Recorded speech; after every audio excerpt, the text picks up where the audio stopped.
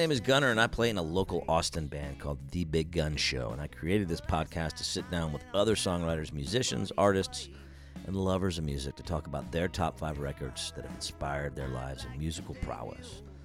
Today's guest is Harmony Kelly. She spells her name Harmoni, so no Y on the end. We had a full-on blast talking about her top 5 records, much like many of my other podcastees.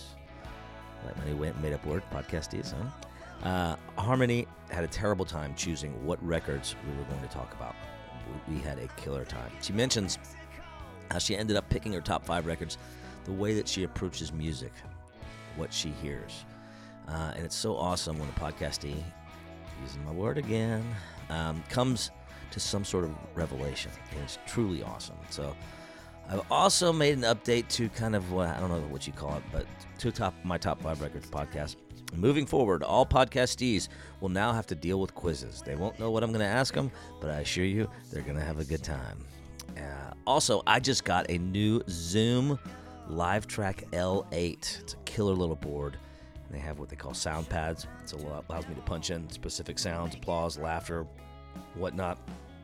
I get to use it for the first time on this podcast. The downside is that the podcastee has to be here with me, and we can't do it remote. I typically am going to mention that my band, The Big Gun Show, just got out of the studio recently.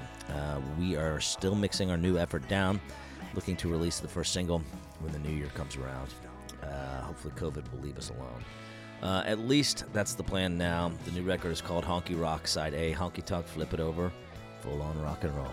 Let's get to the conversation, but first, close your eyes. You're skating around the roller rink.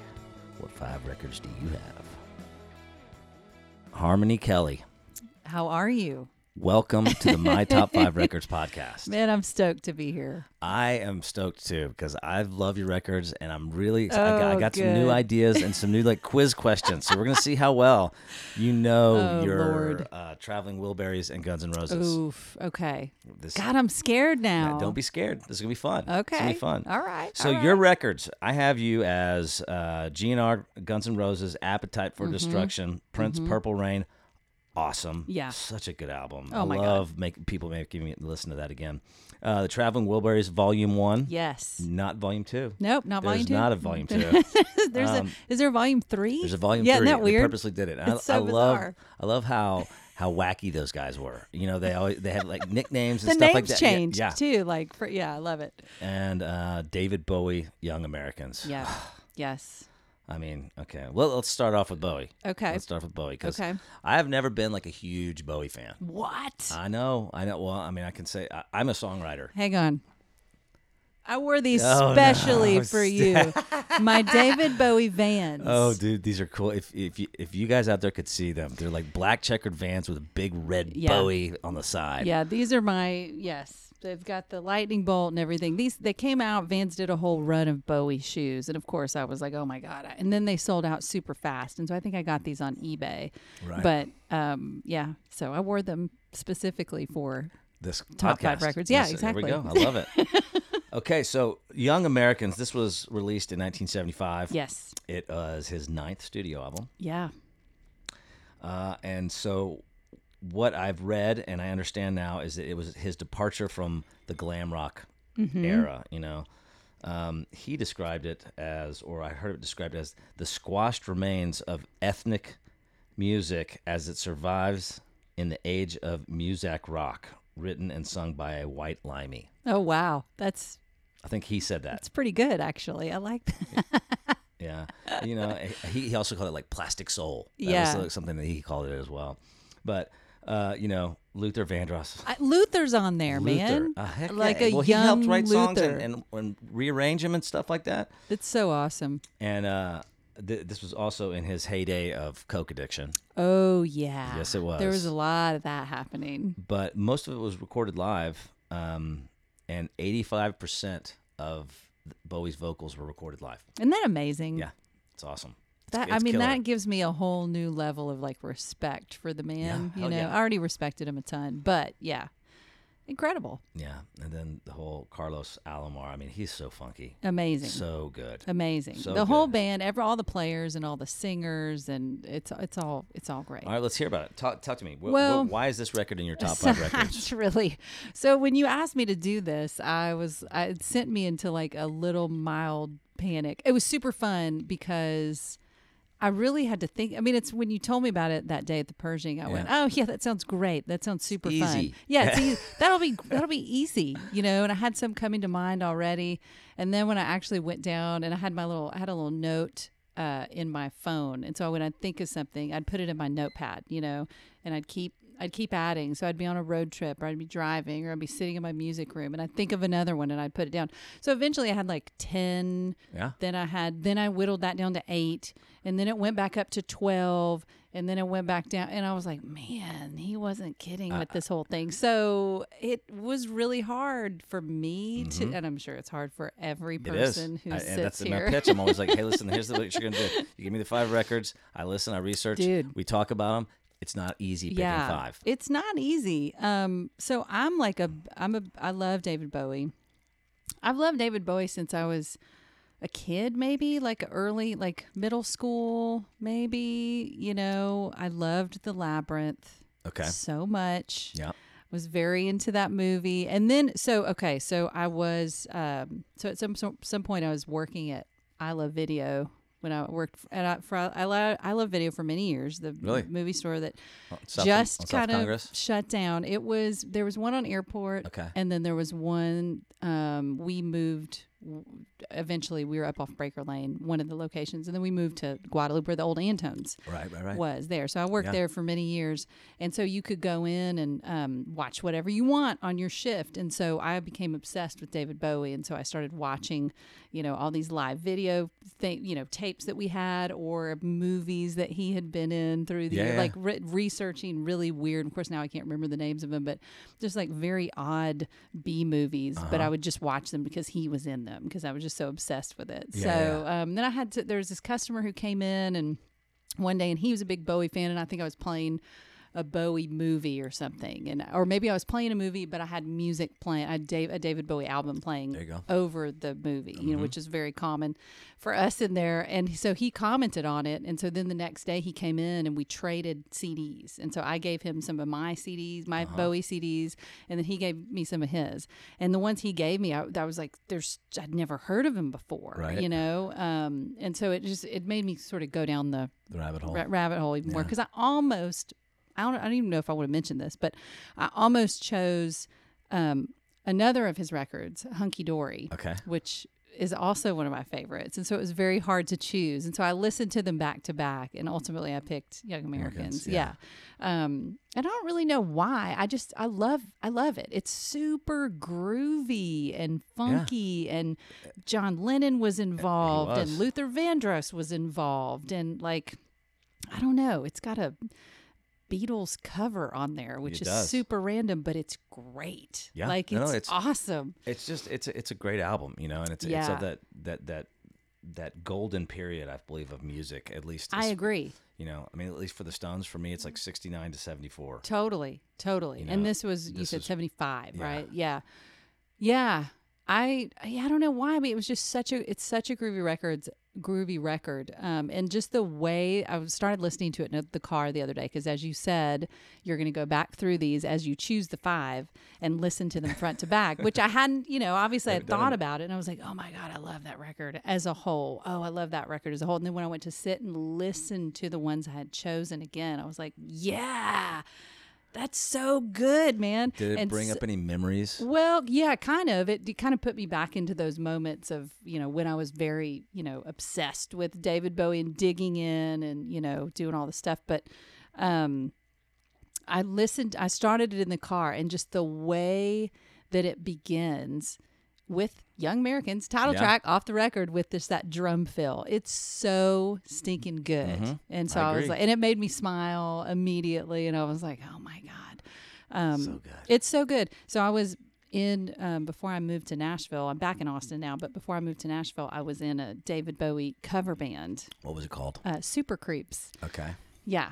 And we had so much fun, and I loved those guys. And they're still playing. I'm just not in the band anymore because I kind of left. But Young Americans, the song "Young Americans" was one of the ones that Right. Okay. was on our set list. I love cover bands, like tribute cover bands. Oh my God! Like there's one in town called. Well, you know what I love? I love the all girl cover bands. Yes, those are awesome. Like Hell's Bells, AC/DC. They're great. And there was another one. It wasn't from Austin. It was called Paradise Titty. No way. Yeah.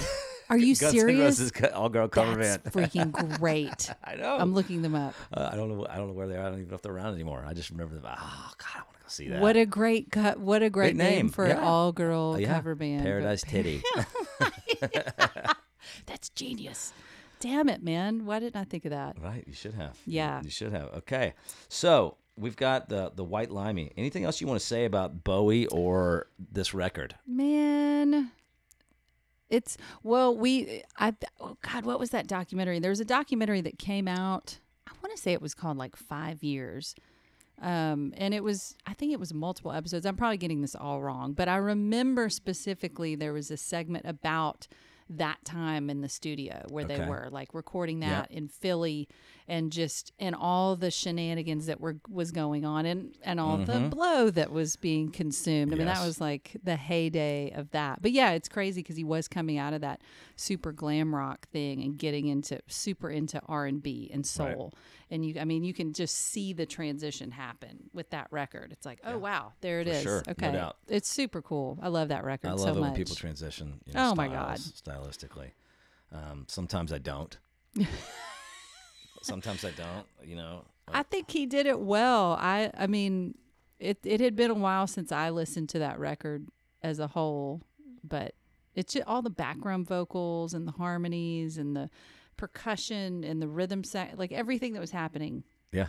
To me, it was like stellar. So I don't know if you've listened to it. I mean, you have now, but if you Yeah. had listened to it It was in its entirety before, but I mean, so I have an appreciation for a record yeah, and an LP. yeah, In the sense that because that's the way that I want to do it. Mm-hmm. I'm recording. I've told you my band, The Big Gun Show, is a rock and roll band. yeah, Heavily influenced by Keith Richards, but we play so often at Jenny's Little Longhorn that we have a whole honky tonk side too. because that's awesome. And so the new album, we've already cut it. We're basically doing final mix down, and it's going to be first side honky tonk, flip it over, Yes. second side rock and roll, That's great. called Honky Rock. That's amazing. Isn't that great? It's going to be it's a true concept. I album. want to come see you guys. Oh, I mean, you'll as dig soon it. as this whole pandemic is. The one thing that I get after every show is the word fun. You guys are so fun, or That's so awesome. or I had so much fun, or that was so much fun. It's just always that's it. So I tried to come up with a tagline. I said, how can I brand the band? That's great. So it's bring grandma, she'll have a blast. Yes. Oh my God. That you got to put that on a shirt if it's not already. Yeah, or it's come thirsty, be the VIP. We have VIP fan club cards and stuff, like plastic cards. It's fun. I love it. Okay, I want to talk about Ry Cooder. Ooh, okay. Now, Yeah, I love Ry Cooder. Do you really? Okay. I do. I have the utmost respect for him. Yeah. Mainly because Keith stole open tunings from him. I didn't know that. Yeah. Did he really? He was almost in the Stones. Ry Cooder was? Yeah, I'm trying to even think of like- what that would have ended up Yeah, like. oh, I bet it would have been a killer. It probably would have been amazing. Yeah. Well, Brian Jones died, and then Mick Taylor joined the band. Yeah. And I'm happy with that because Yeah. he's just that's the era of the Stones when Mick's That's playing with them. That's what I feel is the best Stones Yeah. music ever. Anyway, so but Bop Till You Drop. So this was I think it was 1979, his 8th album. It was recorded fully digitally, and this was like a first for music to be recorded It's just 79. digitally. I know, Yes. right? That's crazy. That is crazy. And it's pretty much a cover album. R&B, old rock and roll stuff. Yeah. I mean, have you listened to that Yeah. record? I mean, I love that record. Okay, here's a couple things that I love about it. Number one is that Shaka Khan is on it. Well, I was going to say that was going to be, if it wasn't Keltner, it was going to be that Shaka Khan was on it. Because I love her so much. And the tunes, her singing on there, oh my God. It's great. It's so good. That record, I love it so much, like, because it's Rye doing what Rye does vocally and guitar wise, but then it's also he's got Shaka Khan on it. The band is killing, and then he's got these vocalists that I mean it's background vocal. I love it. It's great, and his name is Ryland Peter. Ryland Peter. I think my dad told me that at some point. My dad's the reason why I know of this record. So this is one of those that like. Does this bring you back to your dad? Yeah, for sure. Yeah. So, I mean, most of these are nostalgic, but some of them are like real nostalgic. And this is one of the ones that like my dad loved and loves Ry Cooder. And so this was one of those records that I always, it was always playing in the house, so as a little kid. Right. So I was born in 1978. So I grew up listening to this record. Like it was always playing in the house along with all kinds of other stuff, and that was why it made it really hard to pick a record, because I was like, man, I love, Little Feat. I love Little Feat. Oh my God, I love the band. Oh, Taj Mahal. But it's like hard to pick. I'm telling you something that you already know. that I hear every day of my life. But this record was one that like, and I remember as a kid, I remember the cover because it's like, it's oddly pink, and he's standing there with the guitar. And it's like, I always remembered it. And so now as an adult, then I bought it on CD when I was in like high school.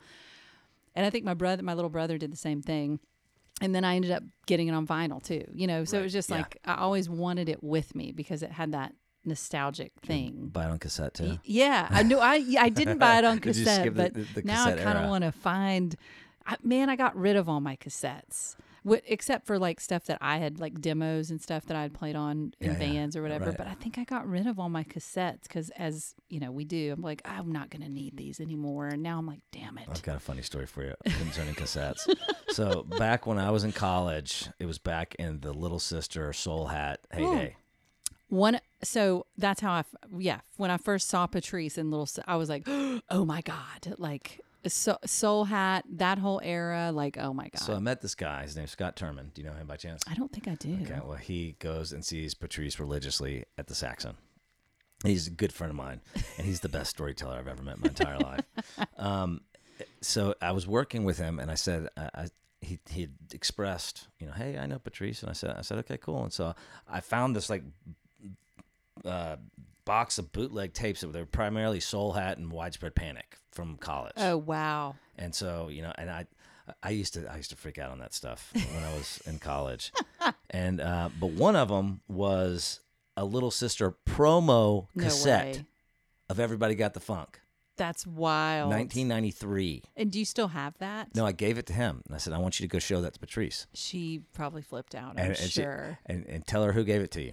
That's wild. Because he just didn't listen. I was like, oh yeah, I know her. She used to come up to Boulder when I lived up there, and we would go down to the Fox Theater, blah blah blah. Anyway, he comes back and says, she knows you. And I was like, dude, did you not listen to me? I tried to tell you. But a promo cassette. That was pre Sister 7. Yes. Yeah. This was playing the Black Cat. So.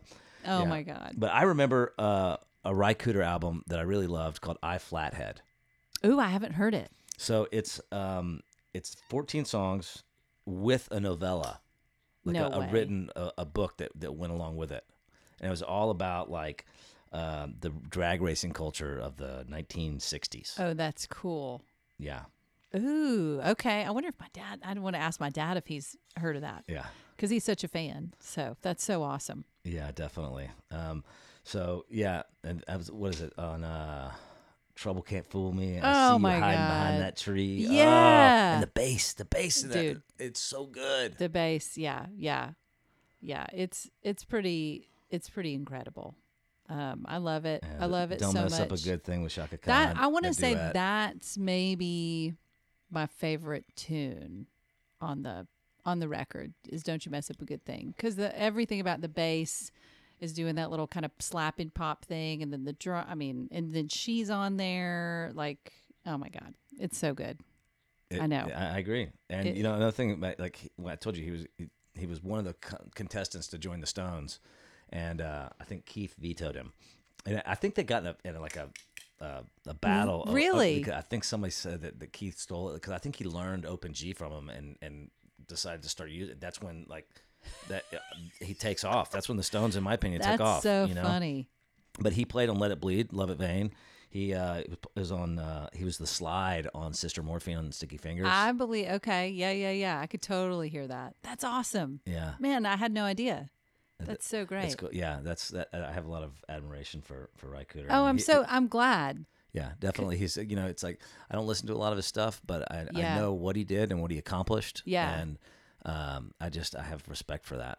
Well, there's so many people. I mean, I feel like maybe everybody's this way, but like I consider myself to have a fairly, broad and random, eclectic, diverse music taste, and so I was wondering once I narrowed down my 5 if it would sort of show within that, and I feel like it kind of does. It does, no doubt it does. I mean, it's funny to me that Bop Till You Drop record ended up being on. And I've convinced other people to buy it, other friends of mine. I always end up sharing something off of that record because there are people who are like, "What is this?" I'm like, "Just listen to this," and I usually send Here's a that pair of headphones. or Shut up super random like that Down in Hollywood song, which has the little skit in the middle where he's playing all the character voices. Like it's as a kid, I was like, and of course now as an adult, I'm like, I can't believe my dad let me like that. It's such a funny song, but it's so great. It's so great. I love it.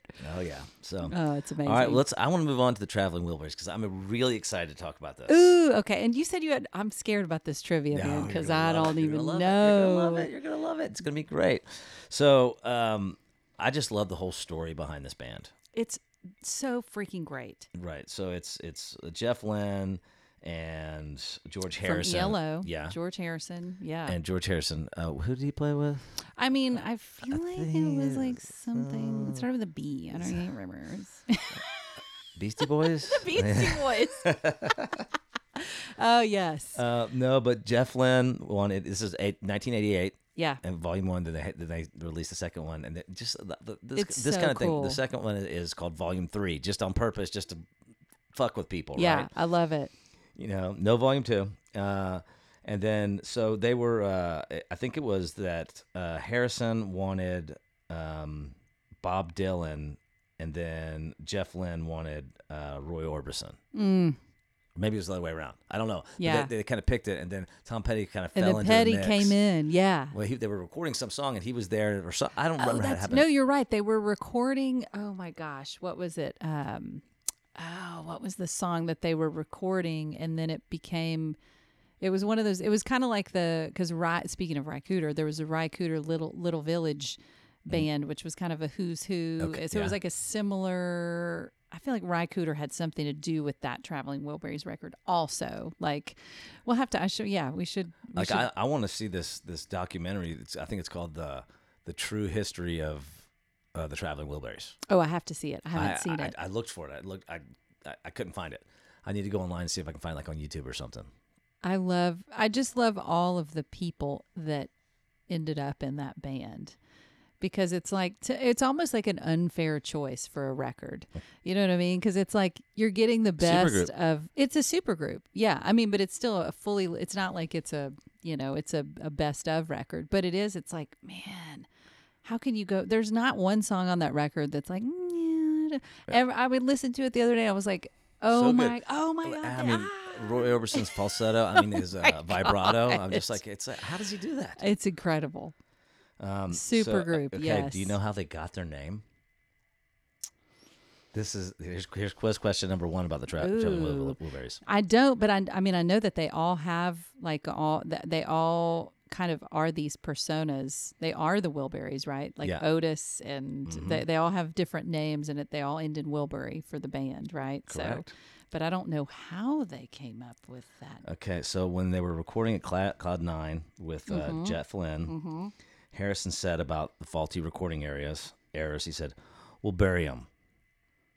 We'll bury them. No way. Wilburys, yeah. That's how they came up with the name? Yeah. That's great. Isn't that awesome? We'll bury them. Okay, so let's jump into the quiz. You ready for the quiz now? Here's the full-blown quiz for the Traveling Wilburys. Okay. As we've talked about, they've all got different names. Yeah.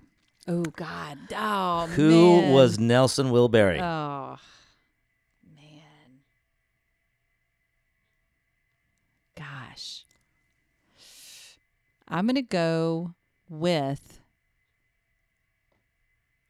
Jeff Lynne.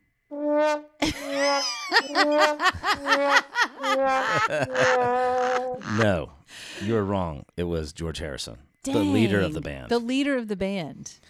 I need to get that Dang, as a you nice should get that. sound I was pad gonna button. say. That's what. Just FYI, guys, I have this new Zoom at Live Track L8, and I've got these sound pads so I can use these sounds. It's great. All right, who in the band was Otis Wilberry? I'm gonna go with Roy Orbison.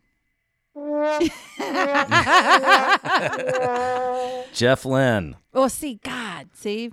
I mean, you got what 5 choices here? Yeah. You know, All right, so now you're I'm down not. I'm really, now you got a 33% chance. I'm really not crushing it on my traveling Okay. Wilburys trivia. Lefty Wilberry.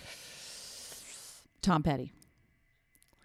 I'm not going to use the button again. You're wrong. Wrong. Dang it. Roy Orbison. Yeah. I know. I was gonna. Yes. See. Who is Charlie T. Wilberry? You're down to 50%. You got it this time. Let's go with Tom Petty. Ding, ding, Ding, ding, ding, ding. ding, Oh, sorry. I would get those buttons. Congratulations. confused all the time. Congratulations. I had to write them down here. And then last but not least, who was Lucky Wilberry? God, who? Now I can't even remember. I've guessed it wrong so many times. We already did Jeff Lynne. Oh, Bob, There of you course, Bob Dylan. You're correct. Supergroup. All right. So The supergroup. I know. So good. But they did get a Grammy. They recorded it originally at Dave Stewart from the Eurythmics house. I did not know that. And then they took it back. It was all like acoustic guitars, and they would sit around, and they took it back to England after that. And they would like sit around. They would do. They did like, what is it? 10 songs? Yeah. How many songs is it? I forget. On that Yeah, album. and then they basically in like 14 days or something like that. And then they took it back to England and added all the other stuff. It's so good. It really is. I love how they do vocals, like, you know, they're switching vocals and They it's just each brilliant. take a lead, Yep. you know, and their voices are so incredibly different. Mm-hmm. And so every song musically it has the same vibe, right? But then there's this voice that's a standout because you know Petty's Petty and Dylan's Dylan and Yeah. Roy Orbison is unmistakably Roy Orbison. I mean, there's just they all sound so different when they're singing lead, but the song still has this like cohesive group feel. And then when they're each taking a verse in a song, it's so cool. It's so Yeah. cool. That's another one that like is super nostalgic for me because my dad had it, and then I Right. bought it on vinyl. Had you to, know? you had to. Yeah. So I have we have top 5 records here. You know, I like to do these top 5 whatever, but I always say like top 3 vocals that you hear them sing one word. And you know Oh who it my is. God. Like my top 2 of that are Willie Nelson and Mick Jagger. I was gonna say probably Tom Petty. Tom Petty could be one of them. Roy Bob Orbison. Dylan, Roy Orbison. For me, David Bowie. Like God. See, he couldn't wow. be for me. Really? Yeah, it's not just like one word that he says that, you know. Yeah. You hear Willie Nelson sing you know 2 who it words, you is. know exactly who it is. It's true. That's a good one. You're gonna have multiple, like different. You can also do guitar licks too, or guitars. That would be hard for me. Willie wins both of those because, Yeah. I mean, he has the most unique guitar style ever. Yeah. No, he does. You're right. And you didn't pick Keith For what? for that for the guitar you didn't pick Keith Richards for that. I wish I could, but I mean, anybody can do that. Oh, I see what you mean. Yeah. You know. Yeah. I mean, nobody goes out and plays guitar like Willie. Nobody. I mean, That's true. I can't. I don't. Because even it's a know feel else. thing. It's not just a tone thing. So yeah. It's a sound. Interesting. You know? It's everything. Man, all But- these things. They said that it was like, you know, that the recording when they did it, it was like super laid back. They would get there like noon, and they would sit around with the guitars and just play. They'd drink coffee, and then they'd start playing, and they'd find something they like, and then, you know, not like today. Yeah. At least for me, no. because Yeah. one of the things that they said was that I want more mistakes in recording, like Yeah. you know, mistakey recordings. That's what they said. Yeah. Yeah, they wouldn't. I mean, they would have found Nashville to be a very interesting place, I'm sure. Yeah. But I just think I think it's so cool that like Dylan and Petty hadn't had success, financial success on any of their like previous albums, and all of a sudden, boom, this comes out. It's and then, crazy. Then it just launches their careers again. That's pretty amazing. Yeah, it's a great record. It is. brought me much joy to listen to it, and I listened to it a couple times all the way through, and I was like, man. You know what I forgot to ask you, Harmony? What's that? Oh, you've got your 5 records. Where are you taking these records? We did. We talked about it a second ago, and I realized I hadn't thought of it, and then we didn't talk about it. Did you come up with something? I did. I'm taking mine to the roller rink. Nice. Yeah. I'm again with the nostalgia thing. Like what's one of my favorite places, and I actually want to start roller. It's all the rage. Have you been on Instagram lately? Because if you start going down the wormhole of searches, then they know what you're like searching for. And so apparently, I search for tattoos, hairstyles, and roller skating people. And so now when I log into Instagram, they're like, here's some videos that might interest you. And 75% of them are people roller skating.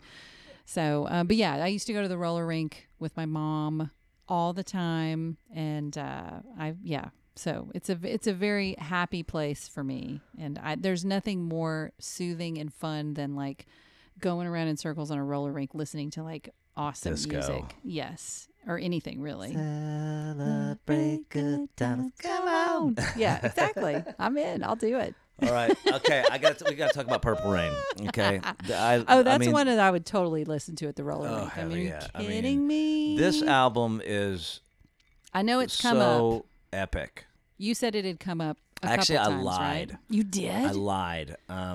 Because AJ Vallejo loves Prince. And I thought he had picked Purple Rain, but he picked Prince's singles and hits. I was like, dude, you can't do that. I was gonna say, didn't we talk about the fact that you can't? Because I had the double disc Prince like hits, and there's some.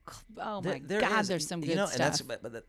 But that's your whole point, right? My point is that this is about the record, the album as a whole. Yes, yeah. The story it tells. What happens? How did this influence you, either in your musical prowess, or does it make you remember a specific time in your life? Yeah. Whatever it is, I just love to hear those stories from people that say, this music I remember in high school, driving to the prom because the dude was a dick or something. Yeah. Well, whatever it is. Yeah.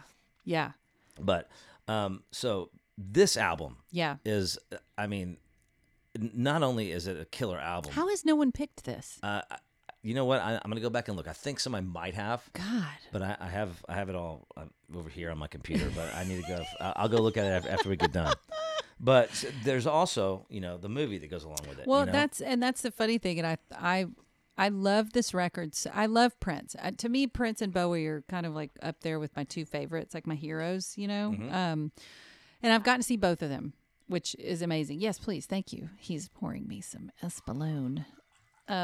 But I saw Prince back in 93 at the Irwin Center. Okay. I've never seen someone change costumes so many times and just like reappear and play different instruments and just be amazing throughout the entire show. And then I saw Bowie at the Backyard.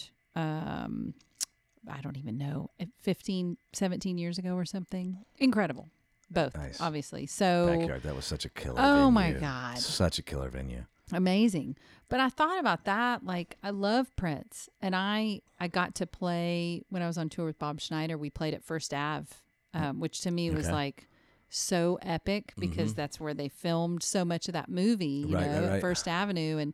And then I've recently on tour playing in Minneapolis. We got to go tour right after he died. We got to go tour his, that his whole estate recording studio area. But that record, I love that movie, and I kind of forgot. I realized as I was choosing that as a record, because I love all those songs, that I kind of forgot. I don't know why, but like it doesn't seem like a movie soundtrack to me. It doesn't. Because there was a part of me that was like, much like the Greatest Hits album, I was like, can I pick a movie soundtrack? And I was like, is this a sound? Like it is, but it almost isn't.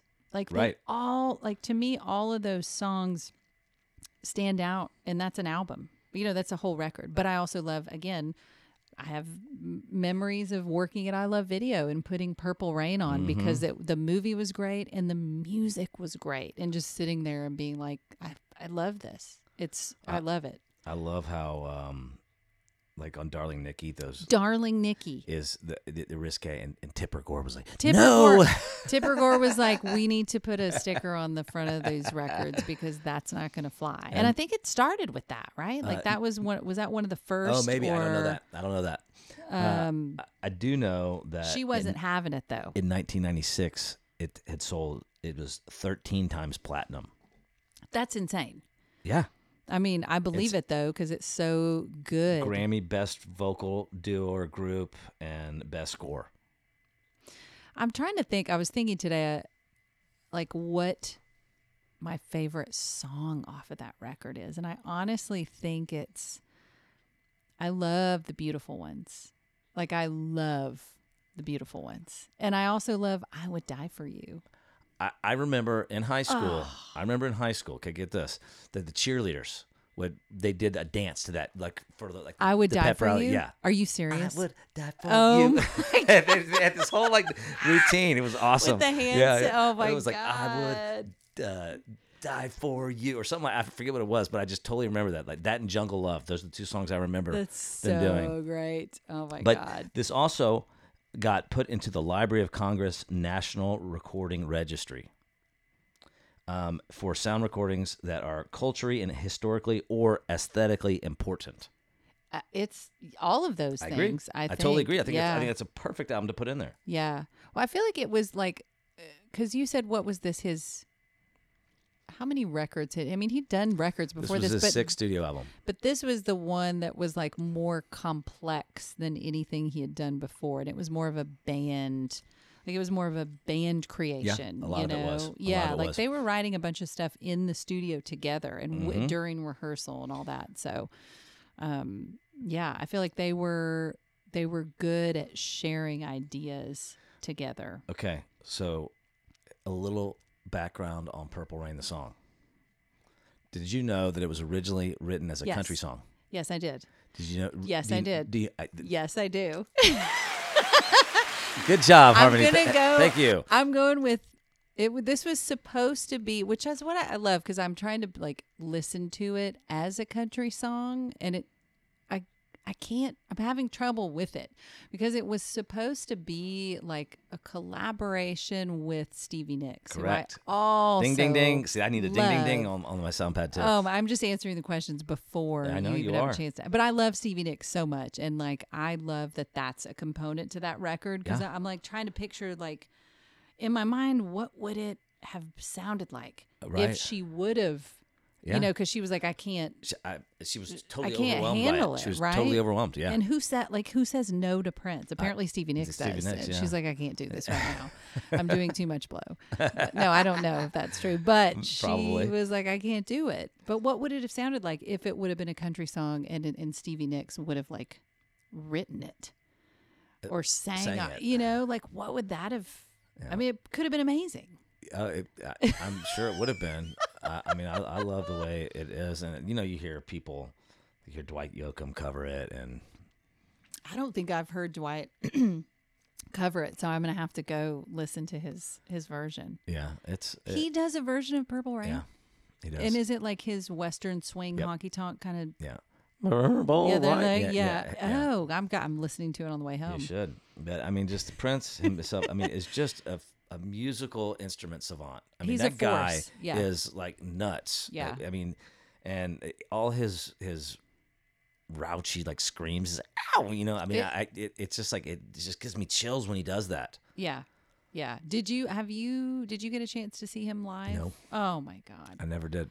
man. And I never gained appreciation for him until after he died, Yeah, man. which kind of sucks, you know.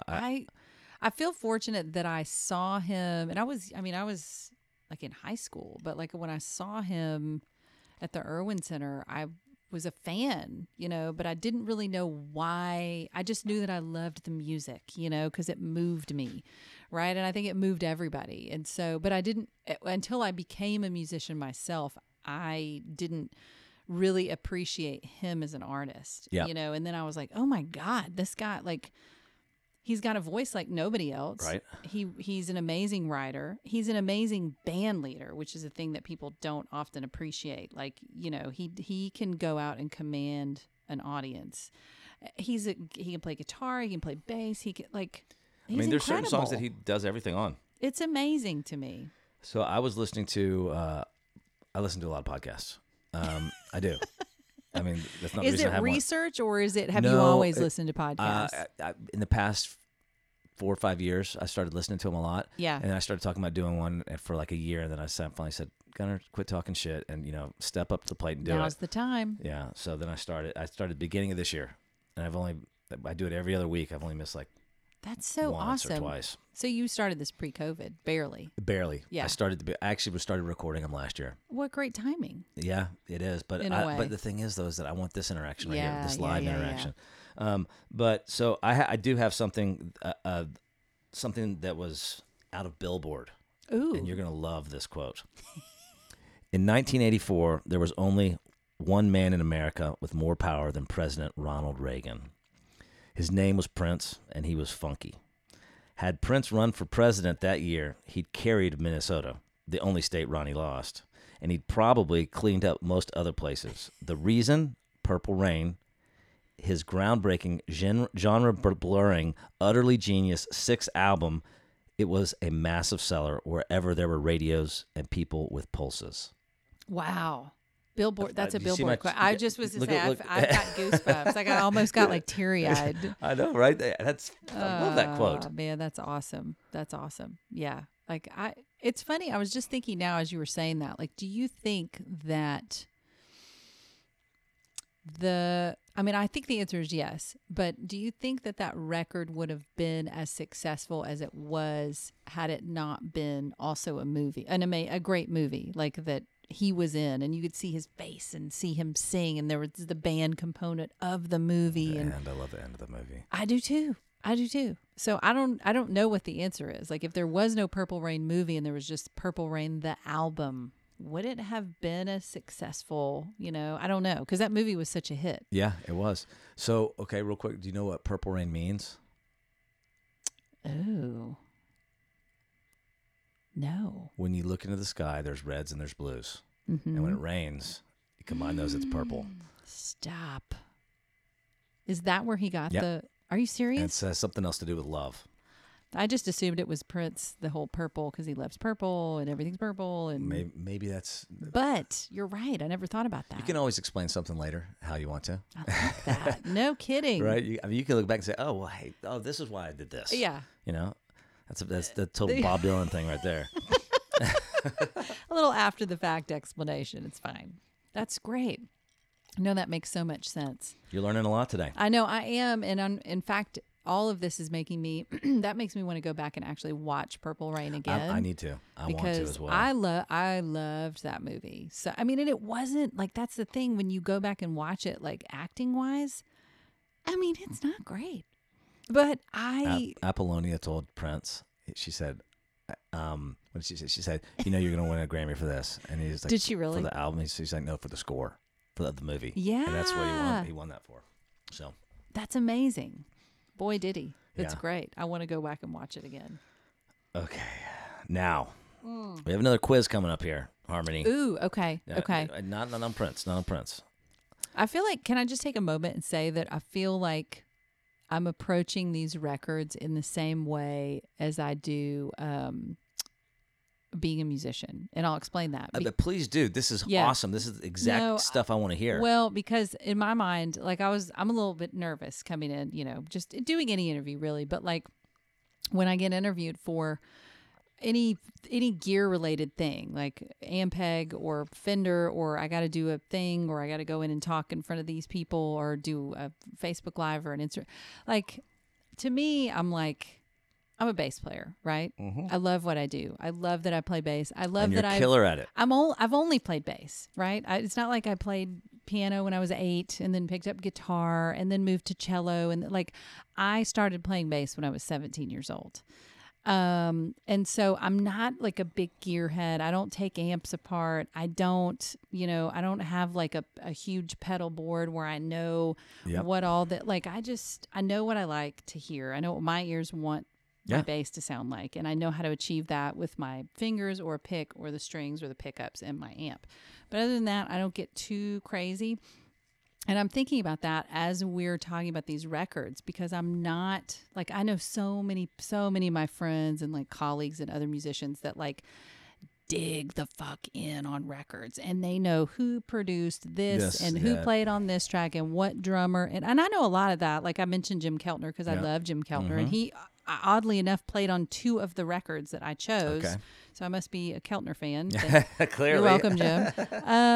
But other than that, like I know what I like to hear, right? And I know that certain albums make me feel a certain way, but I don't necessarily know like what producer. I know that Tony Visconti did the Young Americans record, David Bowie, but like I don't dig too much into that kind of stuff. I just know what I like to hear, and I know how it makes me feel.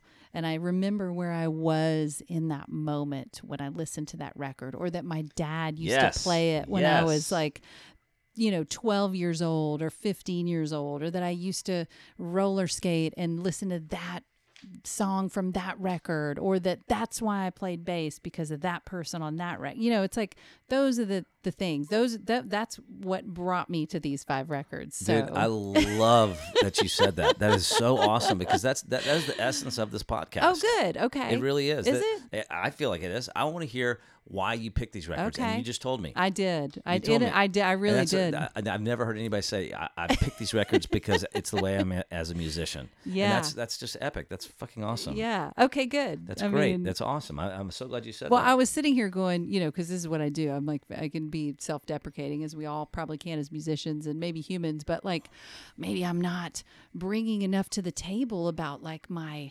in-depth knowledge of all of the players on all these records. And then I'm like, you know what? I chose these 5 records for a specific reason, which is what you had asked for, right? I want to hear what you have to say about them. That's all I want to do. Yeah. It's perfect. And it boils down to that. Yes, it does. These 5 records meant something to me, or made me feel a certain way, or take me back to a time. And the album as a whole brings me joy. And in some ways, it's probably all of them are a culmination of why I do what I do today. Yes. So yeah. I dig it. That's awesome. Harmony, that's so fucking killer. I'm glad that you said all that stuff. All right, let's talk about GNR. Well, speaking of why I do what I do, yeah. Duff. Well, yeah. It's funny that I said that right before we were going to talk about this last record. I texted you and I said, okay, save GNR for last. Yeah. I mean, come on. Yeah. This is like, I talk about were a you debut going album. in, I kind of wanted to ask about your order. Were you going in chronological order? Okay. No. Okay. I picked one, and then I like it. I sit there and I listen to it, and I research while I'm listening to it, and then I might go listen to it again if I really enjoyed it. But I saved this one for last because I know it rocks. Well, surely, I mean, maybe I'm biased, but I'm like, how this has to come up on someone else. Not that it matters, but it's come up on. I know one. Yeah, I know one. It was, but I mean, it's like, Granted, I remember this in high school in like 1989. Yeah, and just, I mean, like, being blown away, and all the hits, yeah. Of course, that's what I remember. That's the thing. It's, as a whole, it's epic, right? It's so good. And I mean, I never really appreciated Slash's. I always just thought, he's not really that good. And then I got to see him. I got to see him in San Antonio like 4 years ago or something. And I was like, oh, okay, I get it now. I get it now. I truly get it now. Dude, yeah. Okay. Ding, ding, ding, quiz time. Oh, no. Okay. Do you remember the cover of this album? Yes, I do, because... Can you describe it to me, please? Yeah, well... it's a cross with their heads on it. Oh, you want that cover? Yeah. That's not the original cover. I'm talking about the cover. Yes, okay. So now... Oh, shit. Here we go. You ready for this? Who's where? That's right. Shit. Okay. Who's on the top? Izzy Stradlin. Ding, ding, ding. Yes, good. I want to say... On the left? hang on. I feel like, oh God, is Steven over there? I know Slash is at the bottom. Correct. I'm picturing it in my mind because I've seen it a million times. So now you've got the I've got 3 across. Okay. who's in the center? That's easy. I'm going to go with Axel. Ding, ding. And then I'm going to go with, oh my God, if I get this wrong, I'm shamed. I can't. Well, that's the problem is that Steven Adler and Duff both have blonde hair. And so I'm looking at the skulls in my mind. I'm like, one's on the left, one's on the right. Shit. I feel like Duff's on the left and Steven Adler's on the right. Almost. Almost. You got them wrong. You got that wrong. But Dang that it. was good. You were Thank 3 for you. 5. Thank you. That was awesome. I thought you were going to ask me about the original cover that got banned because Geffen said, nope, No, that's sorry. a little bit too you raunchy. can't. I love how when they did the vinyl that they had a G and an R side, Yes, not an A not and an B AB. side. Guns and Roses. a And so GR. basically the G was all like guns, drugs, and hard life in Yes. the big city, and then the R was like the love and the sex and the love. relationship. Yeah. I mean, they thought about this. I know. Like, how and badass even more, is they that? released it in like, what was it, 88 or 87, and then didn't hit it. Debut freaking record, and dude. but didn't hit till like a year later. I know. Isn't that crazy? It's nuts. It's nuts. Well, they were in this whole, like, they were crushing it in that LA scene, you know? Yeah. And so then at some point they were like, all right, we gotta make a record. But then I think they put something out, like a little EP as like Yeah. a teaser, not even a teaser, but just like, hey, we'll be back. Don't forget about us. And then they released this like EP while they were in the studio recording Appetite because Right. they were on such a high, you know, they were just like killing it in that LA rock scene, you know, and Oh, there was, what was that? There was one part when what is it? So there was I love the story about when Slash was so frustrated at one point that he took his SG and just threw it to a van window out of frustration. I mean, it happens, right? You know, like There's another story that I read about this album, which I thought was hilarious, was that they went to NYC to find a producer, and he showed up with a fractured arm. Slash did. oh, And it was because he was having sex with a girl, and he was hitting the floor to try to stop a record from skipping. oh my God. Like it was bugging him so Yeah, much that that's great. Fractured his arm. That's an incredible story. I know. I love that story. It's so good. Surely that's true. It's got to be. I mean, come on. I mean, these guys were sex, drugs, and rock and roll for sure. They were, no doubt. And what's funny is that like now, like, I mean, because I'm a Duff fan. Duff is the reason why. Well, one of the reasons. I don't want to give it all to him because I do truly believe that the way that I grew up with records playing in the house and my dad being a musician, like my trajectory was toward being a musician. But you know, at some point I saw Duff. You know, we were obsessed with Guns N' Roses and Metallica, but like really Guns N' Roses. So I had all their posters on the wall, and I was like, I want to be that guy, you know. And of course, now I look back on it, I was like 15 years old, like idolizing these dudes who were like, Yeah. you know, couldn't get enough sex, drugs, and rock Yeah. and roll. And I was just like, I saw the magic of what they were doing as rock stars. And I Right. was like, that's what I want to do, you know? I love hearing that. But That's so great. yeah, and so, but now it's funny, like, how did they all survive? You know what I mean? Like, how are they literally, I mean, Steven Adler, it's questionable, Yep. but like Duff has been sober for 20 something years. Mm-hmm. He's written books. There's a part of me that I'm like, Released a solo country album. yeah, like he does all this stuff. And then he's like, there was even something that he said recently when I was like, oh my God, you are my spirit animal. He he just took bass lessons when he was like in his 40s or something. Like he didn't really know a ton of theory. And he was like, I should probably take some like bass lessons to learn things that I don't know. And I was like, I love you. I love you. That's me. We come from the same place.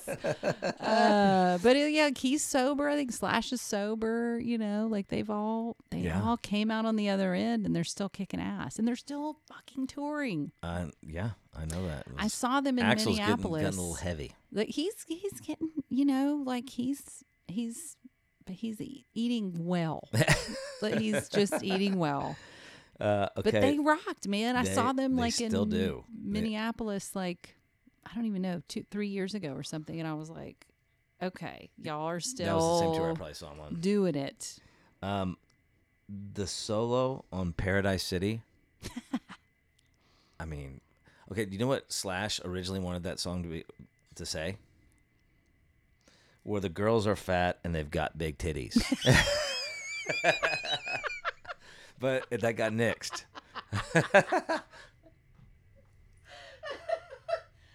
I mean, where the grass is green and I like that, but I could see why he would want the other line to be there. Actually, like that's so funny. I'll tell you what my friend Ben Morton, who knows Scranton, says late after. Oh yes, please tell me. What about like? This is one of the. I mean, all of these records, I just like. I would push play, and they would start, and I would smile. Yeah. You know what I mean? Yeah. Like, I mean, they all are so strategically planned to me, and maybe they weren't trying to be, but like the whole album flows. But this one, like the way that starts with his, like that crunchy, oh my God. Like, yeah. I was like, oh shit, I'm turning it up. And that's what everybody wanted to do. As soon as you heard that, you like, and that's the goal. That's gotta be their goal. Yeah. Because you're not listening to that for 10 seconds going, man, I'm bored with this. You're going, what the fuck is that? Right? No, like that's the whole point on like the rock side of my record. I want them to immediately go. Yeah, exactly. I hear it and I want more of it in my ears. I love it. It's so good. Okay, so what else do you have to say about GNR? Because these guys are just, I mean, their follow-up album, Lose Your Illusion. Well, that's the thing. It was like, it was hard for me because I love them, and as a band who, well, okay, here's the funny thing. There's so many funny things, Gunter. Like, I consider Duff to be one of the, you know, heroes. The reason that I play bass, right? Which is a big deal. That's a huge deal. I love hearing that. But people ask me, because like if you hear me play bass, I don't play anything. Like I don't play with a pick. I don't play with a pick. I do when it's necessary, but like I don't use a chorus. Like I don't do any of the things that he does. But I think it was more about. So I think there's like a confusion about like how is Duff your hero when you don't like you're not emulating him at all. But it's more of like when I was 17 years old. Right. Like, I loved that band so much. And my friend Robin and I in high school, it was that quintessence. She loved Axl and I loved Duff, and we loved Guns N' Roses, and we had posters everywhere, and we would draw roses and skulls and all this stuff. And we were like, oh my God. And she was like, we should start a band. And I'll play guitar and you could play bass because you love Duff. And I was like, yeah, obviously. And so she got a guitar and I got a bass, and we never started a band. But I do remember one Halloween that year. She went as Axl and I went as Duff, and we had like a Jim Beam bottle, like an empty bottle, and we filled it with tea because we were like, 16 or 17 years old at the time, and we showed up at a Halloween party, and people were like, "What the fuck?" I was like, "Yeah, that's right, we're Axl and Duff." But I like that. I think I was just so enamored with him as a performer, and I was like, I want to do, like, I had a crush on him, but it was like, I want to do that. Right. I want to like embody this, like, fuck yeah. So was it like so here you are, you're looking up to him, you're like, dude, he is so awesome. He's hot. Yeah. Everything about it. Everything. I want to be like him. I want to play the bass. Mm-hmm. And that's kind of what said, hey, I'm going to start playing the bass. Yeah. Okay. Yeah. The funny thing is, it's as simple as that. And like, there's not really like some crazy story about, it's just that. It's just, I loved him, and I love Nikki Sixx too, but I was really big Duff McKagan fan, you know? I mean, that was the catalyst, right? It didn't even have to be about style or the way that he played. It was like I looked at him and went, I want to play bass. And I got a bass. And then I proceeded to do something completely different with it, you know? But here I am, you know, 20 something years later, and I'm still playing bass. Yeah. And we're kicking ass at it too. The funny thing is, let's talk about that a little bit. Well, so you've got this inspiration and love for Duff. And now we're kind of peers, which is kind of weird, you know? Exactly. So you went on to play with Bob Snyder and then with Fastball, and then now you're playing stadiums with Kenny Chesney. Yeah, You know, that's totally like Guns N' Roses. It's kind of crazy. I know. Yeah, that's the funny thing. It's like, wait, exactly, what? Right? I got to meet him recently, at all places, like backstage at a Billy Joel show. Like, really? Yeah, Okay. this was in LA. It was at the Rose Bowl. I think it was at the Rose Bowl. And Axl was coming up to like sit in on a song and sing, like, I can't remember what he was singing, but he was coming in to sing.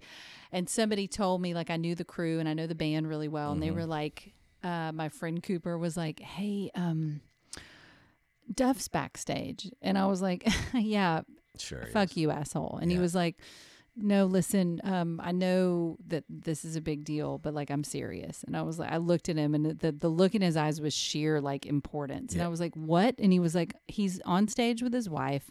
I just want to let you know. And I was like, oh God, oh God, oh God, oh God. And I had a backstage pass, and I was like, he was like, just come with me, come with me.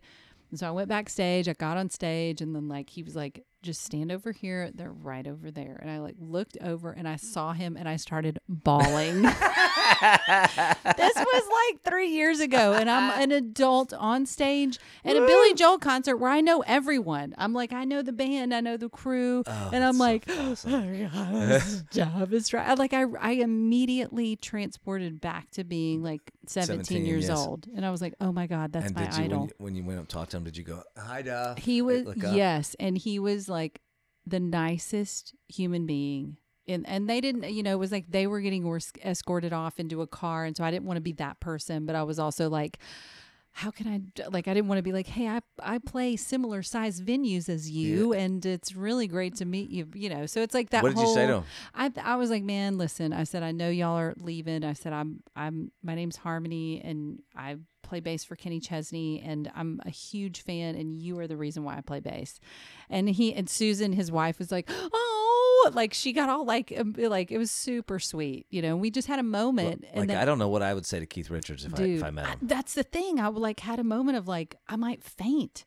Like, I don't know what to say. You don't know. You know, you want to be cool, but you don't want to be too cool. Totally. You know, right? But you want to let them know how you feel. Yeah. You know, you got to say, hey, listen, and hopefully, if they're like if I went up to Keith Richards and said, hey, listen, I want you to know that you personally have formed the way that I look at music. Yeah. And the way that I write music. You altered my trajectory. If he was to be like, go away, I would go, that's right. Don't meet your heroes. You never want to meet your heroes for that reason. I'm so fortunate that he was so gracious. That's such a great story. Oh my God. I love it. He and his wife were so sweet, and they didn't have, I mean, it wasn't like we had a long conversation, and my friend Cooper was like, did you get a picture? And I'm like, no. Oh. He was like, no one's gonna believe you. I'm like, shit. Yeah, I think you're making it up too. All right, so tell me, Harmony, where can people find you on the good old interweb? Man, I have a website, harmonykelly.com. And that's spelled with an I and an EY. Yeah, let me point that out, because it's so often, I mean, Starbucks loves to put it with a Y, and that's fine. But it's HARMONI .KELLEY. EY. Yes, harmonykelly.com. Or I'm on Instagram at Harmony Kelly. I think I'm on Facebook at the same. Yeah. No, that's a good idea. I'm all over the And so place. you're playing, when are you going to start playing with Kenny again? Well, I don't know. That's the thing. Like, so I was in Nashville rehearsing when COVID happened, and our whole tour got canceled. I was supposed to be on a huge summer tour ending in the end of August at Foxborough Gillette Stadium, where the Patriots played. Right. In August, and none of that happened. So now it's like a waiting game at this point, you know. Yeah, and I listened to Johnny Gaudi's podcast, How Did I Get Here? If you guys want to go listen to her episode on that, she talks a lot about the Kenny Chesney tour and stuff like that. But yeah, so I mean, this was really fun. I hope you had a good time doing this. Oh my God, I had so much fun. It really Fun. See, fun. So bring Grandma; she'll have a blast. Bring Grandma; she'll have a blast. And listen, I brought Grandma, and she had a blast. That's right. I call myself Grandma sometimes, but I'm not really. Oh. But it was super fun. No, this is great. It made me think about music in a whole new way and these records, and go back and sort of dig through my childhood and be nostalgic for. It's really great. It's awesome. When what I call you is a podcastee. This is a word I made up. Oh, I like that. Podcastee. So that you're the person that I'm interviewing or whatever you want to call it. But Podcastee. yeah, so it's just like I love it when, and it happens practically every time when people come in here. Like some people, Patrice came in here with like a fucking folder full of notes. She did? Yeah. I thought about doing that, but I was like, nah, I want to pretend like I know Everything. Yeah, I'm too cool for school. I didn't. That's why I busted Anyway. myself in the middle of that. I was like, look, here's the deal. I'm going to break this down before you go. Oh, shit. Right on. Well, I'm glad you did this, so thanks a lot for coming over. Oh, and my doing God. This. Is awesome. Thanks for having me. By the way, I need you to carve your name on my table. Oh, I'm doing it. All right. Somebody get me a knife. All right, you got it. Peace. That was so much fun. Remember, Harmony spells her name with an I and not a Y, and her last name is spelled Kelley. That's 2 E's and 2 L's. You can find her on the good old interweb at harmonykelly.com.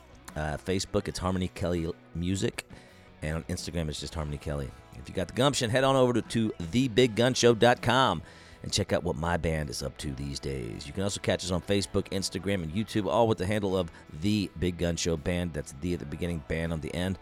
And when COVID leaves us alone, our most consistent gig is our monthly residency at the Little Longhorn Saloon here in Austin, Texas, home of Chicken Shit Bingo. We play the happy hour the first Friday of every month.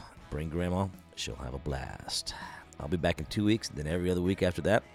Close your eyes. You're skating around that roller rink again. What 5 records do you have? Until next time.